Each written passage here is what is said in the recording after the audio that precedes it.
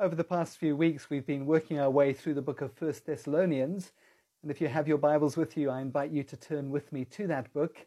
And today we're going to have a look at chapter 2 and verse 14, all the way through to chapter 3 and verse 13.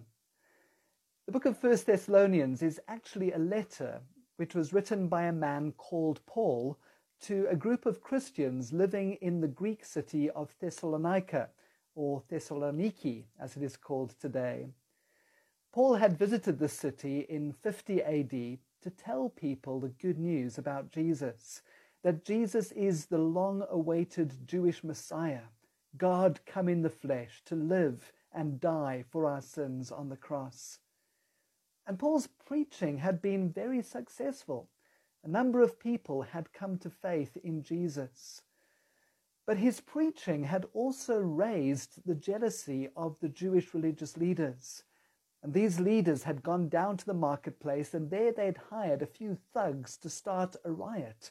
And so Paul and his companions, Silas and Timothy, had to abandon their mission.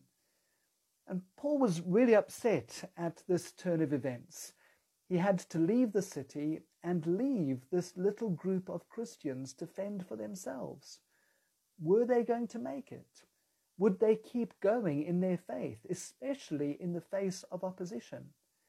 And as soon as he could, Paul sent Timothy back to the city to see how this group of Christians were doing.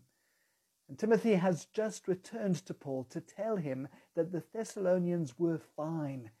In fact, they were more than fine. They'd become an example and a beacon to all of the other churches in Europe.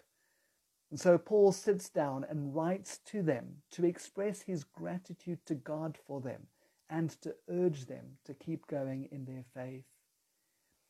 He also wants to explain to them why he hasn't been able to visit them, which is the section that we're going to look at this morning. Let's have a look. Chapter 2 and verse 14. For you, brothers and sisters, became imitators of God's churches in Judea, which are in Christ Jesus. You suffered from your own countrymen the same things those churches suffered from the Jewish people, who killed the Lord Jesus and the prophets, and also drove us out. They displease God and are hostile to everyone in their effort to keep us from speaking to the Gentiles so that they may be saved. In this way, they always heap up their sins to the limit. The wrath of God has come upon them at last. But brothers and sisters, when we were torn away from you for a short time, in person, not in thought, out of our intense longing, we made every effort to see you, for we wanted to come to you. Certainly I, Paul, did again and again, but Satan stopped us. For what is our hope, our joy, or the crown in which we will glory in the presence of our Lord Jesus when he comes? Is it not you? Indeed, you are our glory and joy.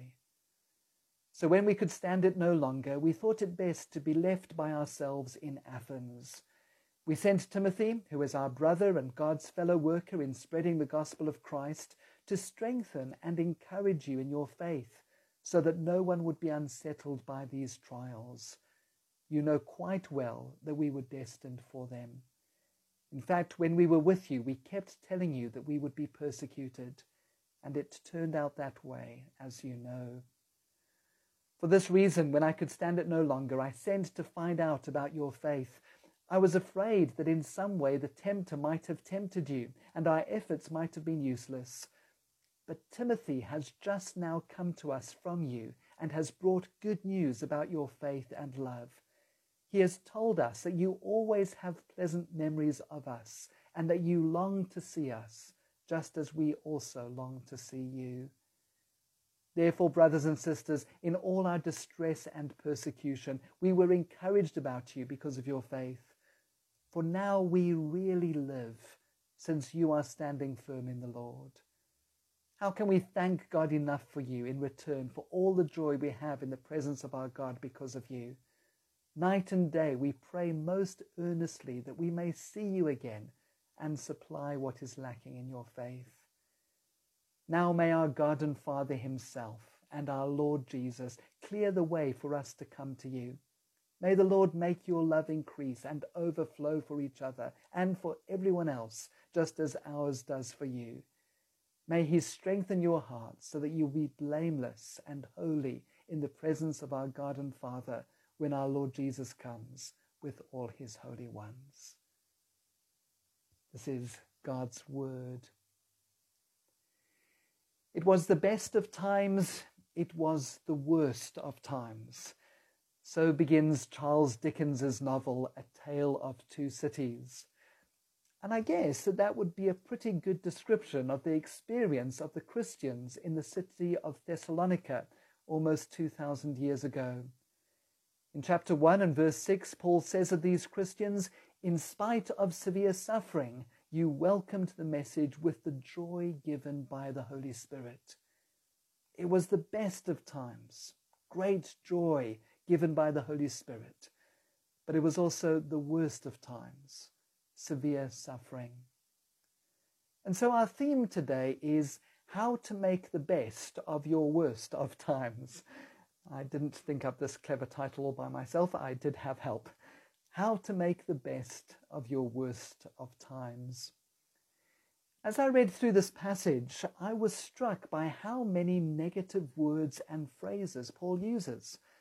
I don't know if you noticed it as we read through, but listen to some of those phrases again.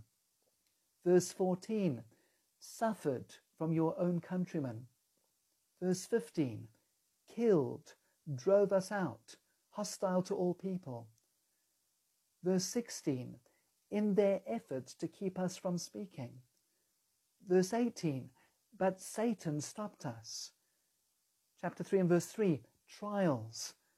Verse 4, we kept telling you that we would be persecuted. Verse 5, I was afraid that in some way the tempter might have tempted you. Verse 7, in all our distress and persecution. There are 12 very negative terms that are used in these short verses, which seem a little bit strange if you think about it. Paul is talking to these believers about their life in Christ, and yet in his description of their spiritual journey, he uses all these negative phrases. Why? Because Paul here is describing the normal Christian life. Life in general, and the Christian life in particular, often includes the worst of times. Why do we face the worst of times in our lives? Where do these worst of times come from? Well, there are several reasons actually, and we see some of those reasons in this very passage. Firstly, in these verses, Paul speaks about Satan. In verse 18, he says, for we wanted to come to you, but Satan stopped us. And in chapter 3 and verse 5, he says, I was afraid that in some way the tempter might have tempted you. Now, the idea of the devil or Satan seems quite quaint or humorous to people in our modern society. In our modern scientific world, who believes in the devil anymore? But actually, if one takes a long, hard, considered look at our world, the killing fields of Cambodia under Pol Pot, the genocide in Rwanda, Joseph Kony and the Lord's Resistance Army in Sudan, how can one not believe in a malevolent, evil force? I remember many years ago reading an article in the Reader's Digest, one of those real-life crime articles. And in that article, a policeman who'd served in the crime scene investigative unit for several years said this. He said, anyone who does not believe that the devil roams this world has clearly never been part of a CSI team. In fact, there's a pastor in England who has a friend who was a lawyer with the police department in England, and he wasn't a Christian. And the level of evil that he encountered working with the police led him to believe in the existence of the devil, and that in turn led him to believe in God, and so he became a Christian. According to the Bible, we have an enemy who opposes us, someone who wishes to lead us into sin and the destructive consequences of sin. And some of the bad times in our lives then are due to Satan. and his activity. However, we can't blame all our difficulties on the devil. One of my favorite cartoons is Calvin and Hobbes. And in one of those comic strips, Calvin asks his stuffed tiger, Hobbes, this question: do you believe in the devil? You know, a supreme evil being dedicated to the temptation, corruption, and destruction of man. And Hobbes says, I'm not sure man needs the help. To which Calvin replies, you just can't talk to animals about these things. There is some deep theology in Calvin and Hobbes, because Hobbes is right. Man doesn't always need the help. Sometimes our worst of times comes because of man, because of the sin of others. That's the second reason. Not simply Satan, but the sin of others. In verses 15 and 16 of chapter 2, Paul speaks about some of the Jewish people who killed the Lord Jesus and the prophets and also drove us out. They displease God and are hostile to all people in their effort to keep us from speaking to the Gentiles so that they may be saved. The riot in Thessalonica that forced Paul to leave a group of people that he dearly loved was due to the sin of others. And sometimes the hard times that we experience in our own lives are due to the sin of others. Perhaps I find myself on the receiving end of a drunk driver or an abusive husband. My house is broken into, or I get mugged. I experience pain and suffering due to the sinful choices of others. Even big things like famines or homelessness or poverty can often be traced back to the sinful choices of others. The selfishness of governments that spend more on their armed forces than they do on feeding their people. Thirdly, some of our worst times come from living in a fallen world. Things like cancer and genetic disorders, disease and death were never meant to be part of God's perfect world. You may remember that in John chapter 16, Jesus mentioned the difficulty of living in a fallen world. He said, in this world you will have trouble, but take heart, I have overcome the world. But before we are too quick to blame our difficulties on Satan or a fallen world or others, we have to acknowledge, fourthly, that sometimes we bring difficulties on ourselves. Our worst times can be due to our own sin.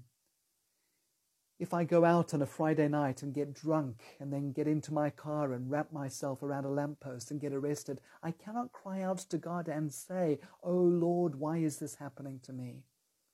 Sometimes the difficulties that I experience in this life are a consequence of my own sinful choices. There is, though, a fifth cause for the difficulty in this world that is unique to only a certain percentage of the population, and that is the suffering that comes from being a Christian. Have a look again at chapter 3 and verses 2 to 4.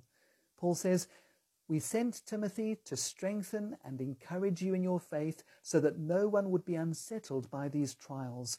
You know quite well that we were destined for them. In fact, when we were with you, we kept telling you that we would be persecuted, and it turned out that way, as you well know." Aiming to live a life that pleases God involves suffering.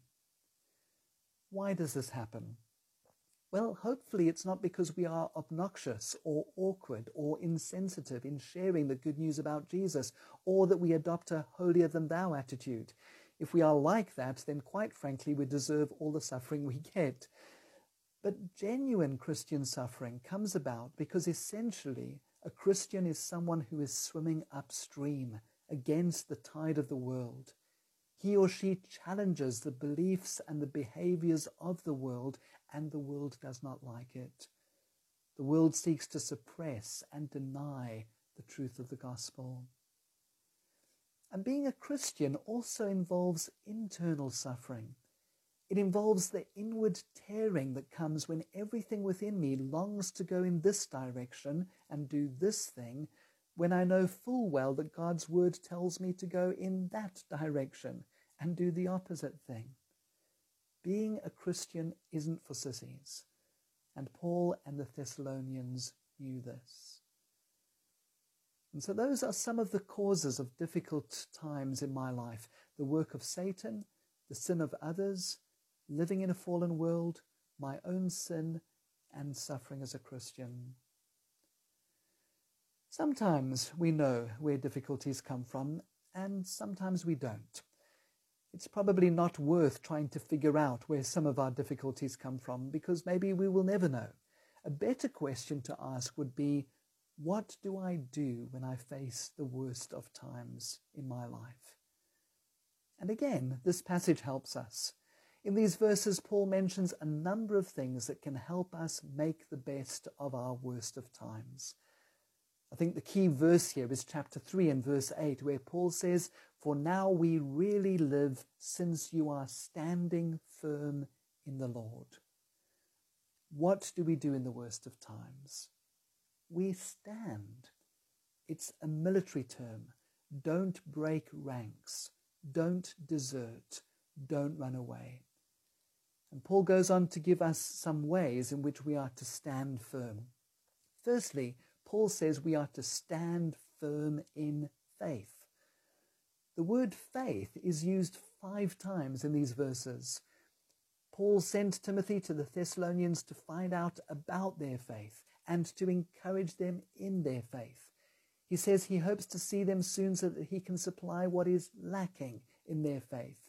And then he says in verses 6 and 7, "Timothy has just now come to us from you and has brought good news about your faith and love.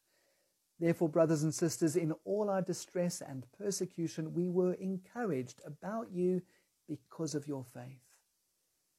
In the midst of great difficulty, the Thessalonians stood firm in their faith. Another word for faith is trust. In our worst times, we trust that God knows, that God cares, and that God is somehow involved in what we are experiencing. In Romans chapter 8, the Bible says, "And we know that in all things God works for the good of those who love him, who've been called according to his purpose." Sometimes we ask the question, why is this happening to me? But if we're Christians this morning, we know why this is happening to us. In 1 Peter chapter 1, the Apostle Peter writes to Christians who are experiencing the worst of times, and he says to them, "Now for a little while you may have had to suffer grief in all kinds of trials." And then he answers the why question. He says, "These have come so that your faith, of greater worth than gold, which perishes even though refined by fire, may be proved genuine and may result in praise, glory, and honor when Jesus Christ is revealed." Why is this happening to me? This is happening to me to make me more like Jesus, if I will let it. And so James, the half-brother of Jesus, goes so far as to say, "Consider it pure joy, my brothers and sisters, whenever you face trials of many kinds, because you know that the testing of your faith produces perseverance. Let perseverance finish its work so that you may be mature and complete, not lacking anything." Recently, I was reading an interview with Billy Graham's daughter, Anne Lotz, who last year discovered that she had breast cancer. And in the interview, she said that when she first received the news from the radiographer, he took her hand and asked her, "Mrs. Lotz, are you okay?" And she replied to him, "I'm fine. And I'm fine because I know God is in control. God knew from the time I was born that this would happen." She went on to say, "Many people who are diagnosed with something like this wonder, why did this happen to me? Why didn't God protect me? Does he not love me? What did I do to deserve this?" I felt like I needed to set an example as someone who loves the Lord. I love him more today than I did when I was first diagnosed. This cancer is not any indication that I've been bad or that he doesn't love me or that he hasn't blessed me. It's just my assignment. It's what he's given me so I can use it to glorify him. One writer that I read this week said this about our difficult times. He said, when trouble comes, don't let your first response be, why? But let it be the affirmation, right in the thick of it, I believe in God the Father Almighty, and in His Son, and in the Holy Spirit. In our worst of times, we stand firm in faith. Secondly, in the worst of times, we are to stand firm in prayer. Verse 10, Paul says, night and day we pray. One of the things that we are to do in times of difficulty is to pray, but to pray carefully, intelligently, earnestly, and frequently, and deliberately. You see, sometimes I might be in a difficult situation and someone asks me, are you praying about it? And I say, of course I'm praying about it. But actually I'm really not. I'm thinking about the problem. I'm worrying about it. It's always on my mind. I'm having all sorts of imaginary conversations in my head about the problem, but I'm not praying about it. I need to take time out to deliberately and specifically lay out this burden before God. Thirdly, in the worst of times, we are to stand firm in fellowship. Chapter 3 and verse 10. Night and day we pray most earnestly that we may see you again and supply what is lacking in your faith. Paul had sent Timothy to encourage the Thessalonians. He was writing to them to teach them and help them, but he longed to be with them. You see, there's no substitute for face-to-face fellowship. Often, when we are in times of trouble, we want to isolate ourselves. We want to be alone. We say, I can't go to church at the moment. But that is the worst possible thing we could do. God designed the Christian life to be lived in community. You can't really follow Jesus by yourself. It's only as we come together and we worship together and we pray together and we learn together that we grow. We sit in church and somebody has the courage to confess their failings and we discover that we're not alone. We thought we were the only ones who struggled in that way, but now we realize we're not. Or perhaps we feel weak and we don't have the courage or the strength or the faith to pray about our situation any longer, but there are those who at the moment are strong and are able to pray on our behalf. Together as a church, we rejoice with those who rejoice, and we weep with those who weep. Linked to that, in the worst of times, we are to stand firm in love. Chapter 3 and verse 12. May the Lord make your love increase and overflow for each other and for everyone else, just as ours does for you.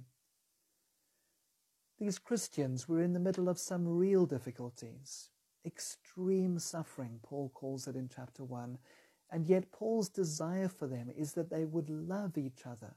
In other words, even in their time of difficulty, they should be looking outside of themselves to others.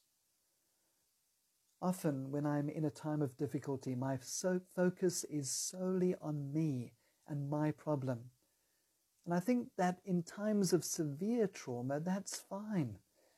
You've just lost your wife and you have to look after 2 kids. You're allowed not to worry too much about Aunt Ethel's rheumatism. You're just trying to get through one day at a time. But for most of us, our difficulties are not that traumatic. And one of the things that can help us in this is an outward focus.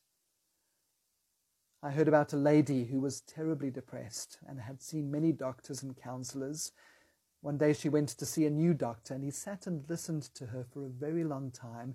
And at the end of their time together, he wrote her a prescription. And this lady took the prescription to the pharmacist and handed it over the counter. And the pharmacist looked at it and then he said to her, I can't fill this prescription, but you can. When the lady looked at the prescription, she saw that the doctor had written, once a week, visit the old people at an old age home. And this lady fell about laughing. And then she thought, well, why not? Nothing else has worked. And so she did. every Monday morning she went along and visited different people at the old age home. And within a few months, her depression lifted and she never went back to her doctor again. Now, let me say quickly that there are various types of depression. And if you find yourself in a dark place this morning, you may very well need to see a doctor or a Christian counselor. But there is some truth in this illustration. According to what Paul says here, in our dark times, we're to look up to God and look around to others to see how we can encourage and build them up. Fifthly, in the worst of times, we are to stand firm in holiness. Chapter 3 and verse 13. May the Lord strengthen your hearts so that you will be blameless and holy in the presence of our God and Father when our Lord Jesus comes with all his holy ones. What is our first reaction when we find ourselves in the worst of times? What do we think? We often say to ourselves, how can I get out of this as quickly as possible? It's a natural response. We want to get out of it. And I think that in the worst of times, the temptation is there to cut a few corners, to pull a few strings, to do a couple of shady deals in order to get out of the difficult situation as quickly as possible. Or perhaps when we're in difficulties because of someone else, the temptation is to retaliate, to get our own back, to hurt the other person. Paul's prayer here for the Thessalonians is that they would be blameless and holy even in the midst of persecution. Don't take the easy and sinful way out, the way of isolation or dishonesty or retaliation. Stand firm in holiness. Number 6, in the worst of times, we are to stand firm in encouragement. In chapter 2 and verse 15, Paul speaks about the fact that those who are opposing the Thessalonians at the moment are the very same ones who killed the Lord Jesus. And when we face times of difficulty, we can be encouraged to know that we are not alone, that Jesus has been through difficulties ahead of us. He knows what it's like to be cheated, abused, abandoned, insulted, falsely accused, physically beaten, even killed. The writer to the Hebrews puts it this way in Hebrews chapter 4, "For we do not have a high priest who is unable to sympathize with our weaknesses, but we have one who has been tempted in every way, just as we are, yet was without sin. Let us then approach the throne of grace with confidence, so that we may receive mercy and find grace to help us in our time of need." Finally, in the worst of times, we are to stand firm in hope. Twice in these verses, Paul speaks about the return of the Lord Jesus. In chapter 2 and verse 19, he says, "For what is our hope, our joy, or the crown in which we will glory in the presence of our Lord Jesus when he comes? Is it not you?" And then in chapter 3 and verse 13, he says, "May the Lord strengthen your hearts so that you may be blameless and holy in the presence of our God and Father when our Lord Jesus comes with all his holy ones." Jesus is coming back. One day you and I will stand before him and see him face to face. For Paul, that wasn't just a happy thought that he considered every now and again. It was the main driving force behind his life, and it particularly helped him in times of difficulty. For example, he writes to the Christians in Rome and he says to them in chapter 8, "I consider that our present sufferings are not worth comparing with the glory that will be revealed in us." Gavin Reed pastors a church in England, and one morning he interviewed a young man in his congregation who'd fallen down the stairs at the age of 1 and had shattered his back and had been in and out of hospital. And at one point in the interview, this young man said to Gavin, "God is fair." And Gavin stopped him and said, "How old are you?"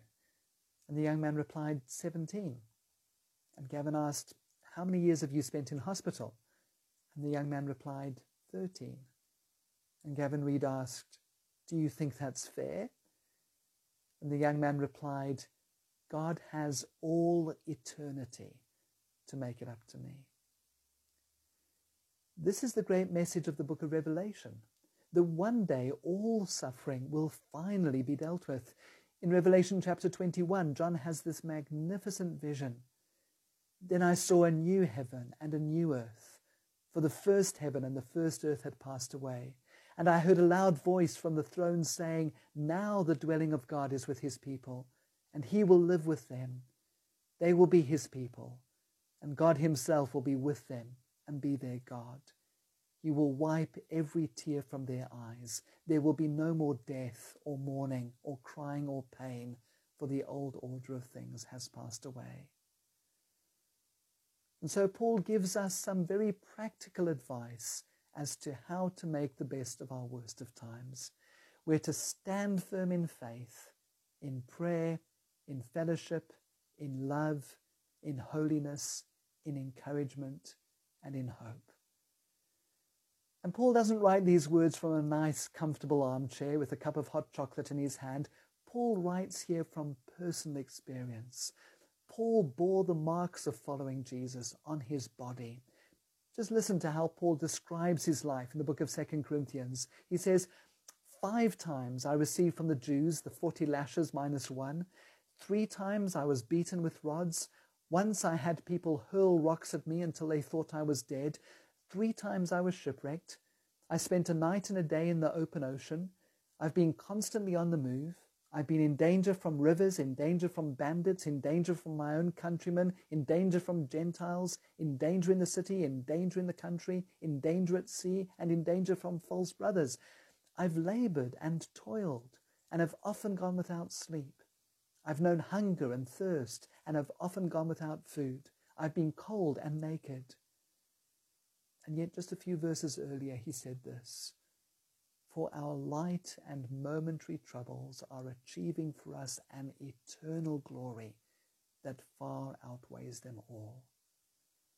Our light and momentary troubles in comparison to eternity. It may just turn out that our worst of times are indeed our very best of times. Amen.